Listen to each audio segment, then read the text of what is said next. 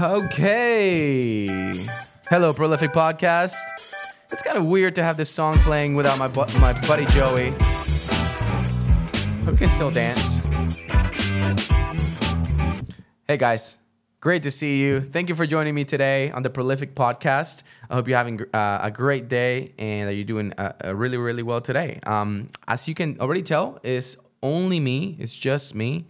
My buddy Joey is actually sitting on the side of the desk right now, so he's still here, just not recording. We wanted to do some episodes where we were just by ourselves doing our recording, and so here we are. And what I want to talk to you today about is marital communication. So just so you know, we're actually developing some resources and courses just for the benefit of different things, people with addiction, and for marital communication, we're creating a course right now. And so I wanted to give you, with the limited time that I have today, just a little bit of what is going to be on that course, just for just to help you and to give you some value today. And so that's what I want to do. We want to talk on communication because I personally believe, guys, that marriages, there are a lot of marriages that have two great people who just have a poor skill of communicating. And I really believe that a lot of times it's not even the people in the marriage, it's just they have really, really poor communication. And communication, in my opinion, is a skill that you can develop. And so a lot of the stuff I'm going to share with you today is stuff that my wife and I have had to bump into over the years that we have been married. We've only been married for now 5 to 6 years. So we've had to bump our head against the wall. We've had to have poor communication, evaluate it, fix things, have poor communication again, revisit some things, remember that we said we were going to do that thing, and just working on this thing day in and day out. And a lot of these things have come from that daily work with my beautiful, beautiful wife. And so obviously,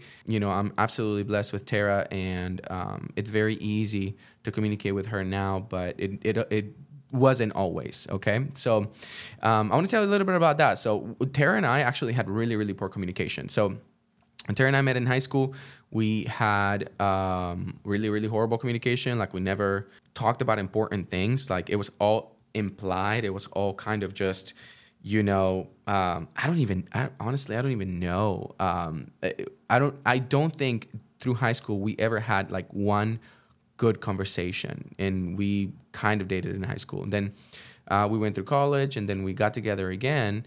And I remember like our breakthrough moment was the very first time that we had a conversation where like things were cleared up and we had clarity, and everything changed after that. Like, when we realized that we could have a conversation, get a message across, not be confused, like all those different things, it really, really changed our relationship. And now it didn't make it perfect. We had, through our dating time and engagement time and through our first year of marriage, man, we fought and we had crazy just disagreements, and so it took a lot of work. But the great news is this. The great news is that our communication today is just so amazing, and it's so easy to talk to my wife. It's like so incredibly easy. And so I just want to encourage you, because a lot of times you might see somebody talking about communication, right? So like, I'm some random guy on here giving you pointers on how to communicate, and you might think that like people just arrive like with this knowledge of marriage. That's totally not the case in our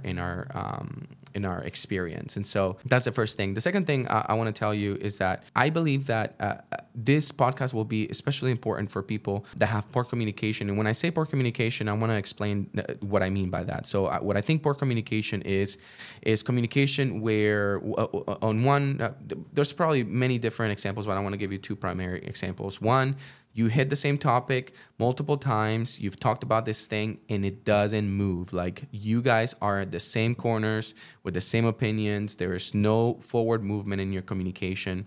And I just want to tell you, if nobody has told you this, that is a good sign that you're not actually communicating, because communication is getting a message across and also listening and having some sort of working out and resolution that moves forward, right? And so if you just continue to have the same conversation and nothing changes, you probably need some help with communication. And then the second example is there are people that actually go south. Do you have the same conversation, or you just have conversations in general and then it just goes south. You start screaming, you know, drive away, or, you know, whatever it might be. Just, you know, you start saying the word divorce, or you get the kids involved. Oh my gosh, that's another one. I probably won't get a chance to hit on that one during this podcast, but you make other people a part of the discussion that is not a part, that shouldn't be a part of their discussion. And so there's just a lot there, but I just want to encourage you and tell you, like, this is a skill that you can develop. And I'm just going to give you a few of the things that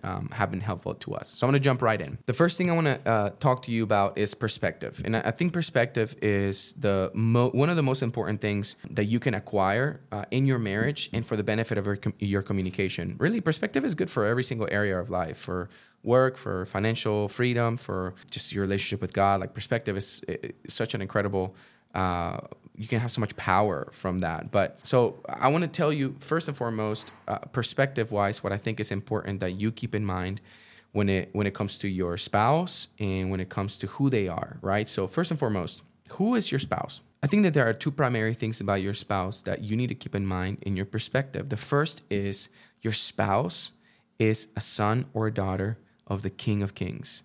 Your spouse is a son and a daughter of the Creator that made you as well, the one who holds the world together, the one who is the judge, the one that's going to be the one that's going to reward us or judge us. That's a big deal. That's a really, really big deal. And I think that one of the things that I've been blessed with, that the Lord's maybe kept in the forefront of my mind about my marriage, is that my wife is his daughter, and that he is my father-in-law. Just like he's my father, he's also my father-in-law. And let me tell you, now that I have a daughter, that has a whole new meaning for me, because now that I have a daughter, I think the one thing that people could do to really send me over the edge is to mistreat my daughter. And so I just want to tell you, and even if you're a woman married to a guy, of course, it's important that you treat your spouse like God is their parent, like you are wanting to honor God. That's very, very important.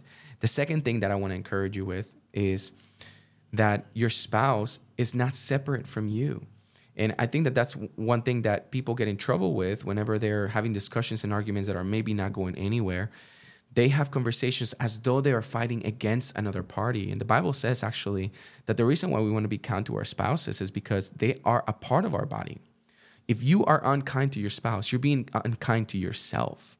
And I know that's a weird concept to understand, but if I think that that's very, very important, if we are able to reframe how we see discussions and we realize that they're not against our spouse, but they are with our spouse for the purpose of victory and for the purpose of breakthrough, it's going to really, really change everything that we do, everything that we say, how we approach things. And so I think perspective is the start. The why is the start. That's the most important part. And so I think if you can keep in mind, again, to resume that the Lord is your spouse's parent, and that you need to honor the Lord in the way that you treat your spouse, and that you're going to be liable to God for that.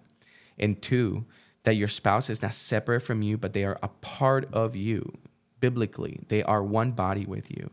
I think that's going to really change things for us. All right. The second is this. I think marriage goals are important. And so I want to tell you a little bit of an anecdote that Tara and I had, and that led us to one of these steps. And so before Tara and I got married, when we were engaged and dating, we were preparing for that marriage step, and we were having conversations with our pastors. We're having premarital counseling, all those different things, which by the way, I recommend if you're not married yet. But we were reading books and just kind of preparing ourselves. And we were surprised. It makes me smile because it was funny. We actually laughed about it at the time. It was crazy how hopeless the information we were receiving from people around us about marriage was. It was so hopeless. The older people, 60-year-olds that were seeing as they were going to get married, oh my goodness, you just wait. People from my culture, I'm Colombian, my culture, oh, marriage is just an insane just step. Like, why would you do that? I had people tell me, maybe you're too young to get married. You think that maybe you need to live a little bit longer. A lot of different things that if we would have received them and taken them as truth, we would have walked into marriage already losing.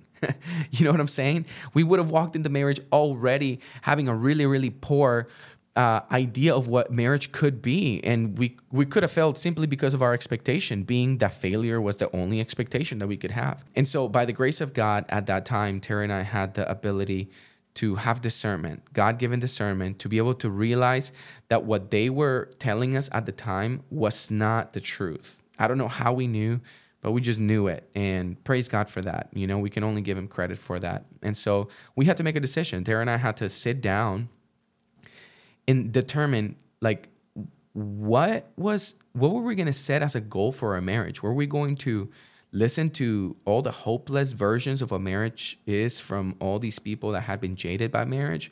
Or were we going to have a hope-filled version for ourselves, informed by the Bible, informed by God and how he sees marriage and how he sees just love and growth? And so Tara and I sat down and we made a goal. And I want to encourage you today, if you haven't done this with your spouse, I want to encourage you to do it. If you have the courage to do it, I want to encourage you to make a hopeful and realistic goal, okay? And so this is what ours looked like. We sat down and we said, hey, listen, we know our marriage is not going to be perfect because neither of us are perfect, but it's going to be awesome.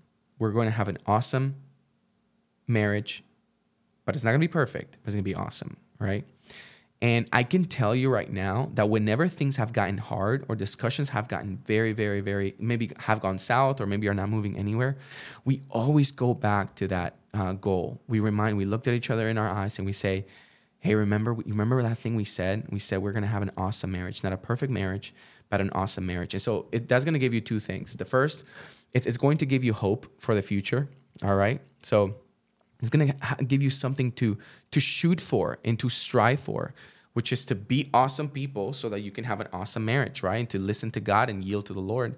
But the second thing it's going to do is whenever marriage gets difficult, that realistic part of your goal is going to keep you still hopeful, you know? Because I know a lot of people my age and younger who get into marriage and they lose hope because they begin to have conversations that they thought they would never have. They begin to have discussions or arguments or whatever, and they come into marriage with an unrealistic expectation of what marriage is going to be. And so it's okay for marriage to be awesome and imperfect. You know what I'm saying? And I want to tell you, you can steal that from us. Like if you want to use it and say, hey, we're going to have an awesome marriage that's not going to be perfect, do it. Like you need that why, right? So we have perspective, we have our why and our goal that we can go back to. And so now I want to give you some practical tools, right? Because as I said before, I believe marriage or conversations and communication in marriage is a skill. And so I want to give you some practical tools that we've determined. And again, I want to remind you, these tools we have ran into and have to work very hard to get. We didn't arrive at marriage with this. So please don't feel hopeless because you don't have this already or all that stuff. We just have had to work at this, and I've just written them down, right? Because we're putting this course together. So the first is this. We determined in our marriage we were not going to scream, right? So this, for some of you, this might sound like a complete impossibility in your marriage. You might be in the kind of marriage where you're like, well, how else am I supposed to get my point across if I don't scream? How else am I supposed to be heard if I don't scream, right? That's a bad sign. That's a sign that you need to do some work, that you guys need to do some work, and that's okay. Again, imperfect. Remember, awesome, but imperfect. So no screaming is something. Tara and I also had opportunities where we could raise our voice, where we could talk to each other in a way that was disrespectful or dishonoring. And we had to make a determination to not scream and to have the self-control to wait. And so why do I say self-control? I believe that what screaming conveys is this. You might think in your screaming that you're actually winning the argument when you scream. I want to tell you right now, if you win and your spouse doesn't win, neither of you won the argument, all right? The key is to go together. And so what screaming actually does is it drops your spouse off. You drive away without them when you scream, and you just stay the conversation over, right? And that might be part of your personality. Part of your personality might be that you just completely roll over your spouse, and then you just feel like you're having good communication, or you just don't have the patience for it. I want to encourage you to pray and ask the Lord to give you the patience so that you don't have to enter into screaming in order to win an argument. And so I'll tell you this too. What screaming really says, or screaming really means, is that you lack the self-control and patience to see this conversation through all the way where two people are heard and two people can find resolution together. That's what screaming says. And so I want to encourage you and tell you, don't scream. You're not accomplishing what you want to accomplish if you scream. A way that you might remind each other of that rule. Let's say that today you agree and you say, we are going to keep that rule. We're not going to scream. And let's say that tomorrow you're having a conversation and somebody starts to raise their voice. You might say something like this. Hey, listen, I love you and I want to have this conversation, but I don't think that the tone of our voice right now is going to allow us to get to a point where we both win. First of all, do you think that you need some time to process the emotions about this conversation so that when we come together and communicate, instead of unloading on each other, we're actually getting somewhere together? Yes or no? If they say yes, okay, go take some time. If they say no, I don't need any time. Okay, so do you think that we can continue to move in this conversation without screaming at each other so that we can have forward motion in our communication? Is that okay? I think too, like communicating to each other with maturity and just confidence and meekness, it just does a lot for communication and marriage. And so I want to encourage you to not scream. The second thing I want to encourage you to not do is walk away. So I grew up in a home where rejection was conveyed with walking away, with absence, right? So I'm not getting my way. I am going to remove myself. And in my absence, when you don't have me, I'm going to convey my feelings with that action. I'm going to get my attention that I want. And I'm going to reject you so that I can let you know, essentially, I'm upset. Okay? Because I don't have maybe the communication skills to do it, or I don't have the patience to do it. I'm just going to walk away. And so I just want to tell you this. Walking away is working against the trust quotient of your relationship. And what do I mean by that? I think what good marriages have, when two spouses come together, what good marriages have is they have two spouses that continually reinforce to the other person that they are not going anywhere, that they are a trustworthy partner that is not going anywhere, that is not going to be absent. You understand? And this is one of the reasons why I really, really resent when I hear a spouse say, well, then because this and that, then I might leave, or they threaten with rejecting through absence. That's not working for your marriage. If you can't accomplish what you want to accomplish in your marriage by communicating, then go get help before you start threatening to leave, right? And so I'm going to tell you the complete opposite of something that's happened in my relationship with my wife. That by the grace of God, we experienced this, and I looked at it looking back, and I was like, man, God is so good to have given us the wisdom to do that.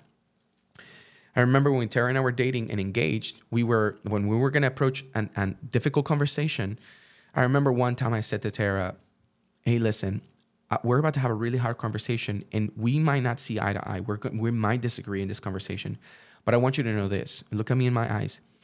I am not going anywhere. I don't want to marry anybody else. I'm not trying to, I don't have options. I'm right here. I'm not moving. I just want to have this conversation with you. So I just want you to know I'm here. I'm not moving. I'm not going anywhere. And I have found in my experience as a husband that reinforcing your presence in the life of the other person is extremely important. And so when you reject through absence, you're actually working against that. When you walk away, when you drive away, you're telling the other person, if things get hard enough, I'm just going to go. You know what I'm saying? That's not going to work in your benefit, in your marriage. So I want to encourage you to not leave. Now, I want to make a point here, and this is important, and I'm going to point at myself as I say this, okay? I'm talking to somebody over there, but I'm going to talk to myself as well. There are some of you who have no problem having your thoughts ready to go for a conversation that might be difficult or easy or whatever with your spouse. You don't have a problem. You're ready. If something happens, right then, you're ready to have that conversation. Where there are a lot of spouses that need time to process. They need to be ready for a conversation. They need to internally process, internally categorize their thoughts, and get ready for a conversation so that it is profitable, all right? Again, I'm going to point at myself. You need to stop rushing your spouse if they're not ready to have that conversation just yet. That's very, very important. You need to respect your spouse's ability to equip themselves for the conversation to be profitable. Understood? Now, I'll also say it's important as a spouse that you don't just keep delaying conversations. Okay. So I'm talking to the other spouse, the spouse that likes to process. You can't just keep processing forever. That's not going to work. You understand? Because then what you're conveying is that this is what you're conveying. If you process forever and you don't address the conversation, you are saying to your spouse, I don't care about you enough to have the courage to face my feelings and face this uncomfortable conversation. I don't care about you enough, so I'm going to keep my comfort instead. That's what you're saying. And so I want to encourage you to not roll over the other person and try to have the conversation right away, but also not delay it forever, okay? And so that's not an example of absence or walking away in the midst of a conversation. That's just, having wisdom. And what that might look like in a conversation, it might be, hey, listen, if you're the processor, hey, listen, I want to have this conversation. And how about, this is good. Maybe you set a deadline. You said, how about we talk about this tomorrow at this time? Let me just process my thoughts. Now the other person knows that you're ready to have the conversation, and all they need is to process their thoughts, and you're not leaving them in limbo, which that's a whole nother conversation as well. All right. So that's very important. Walking away is a big rule for us. We don't do that. The other one is no dismissive body language. Man, I cannot tell you how much body language conveys to your spouse about the way you feel about what they're saying, one, and what you feel about them, two. We are so unaware of our body language, and you might be saying all the right things with your mouth and with your face and with your body language completely erasing it, what you're saying that is good, okay? Examples of dismissive body language are eye rolling, okay? Your spouse says something and you go, right? Another one is, I used to do this one. Your spouse is talking and they say a point, maybe they're talking about their feelings, something they feel that you don't agree with, and you go, you laugh, right? That is essentially, and I'll tell you what, that you don't want to do that. I tell you why you don't want to do that to your spouse. When you use dismissive body language, you are telling your spouse that what they're saying is not important to you, one, and two, you are saying that you think they're a phony, that they're dishonest, right? Like what they are saying has no grounds of logic. And that's not good for a few different reasons. But one primary reason why that's not good is, one, you're going to shut your spouse out and they're not going to want to talk to you anymore. But two, so that's the one, shut them out. Two, you're going to take the conversation into fighting, not conversing and trying to get somewhere. And three, you are going to rob your own influence whenever you are going to want to convey something that maybe the other person doesn't agree with. You're going to rob your own influence and your own the trust that you have with them for when you say something. And so if you eye roll, then you're going to set them up to do the same thing if they don't have enough self-control.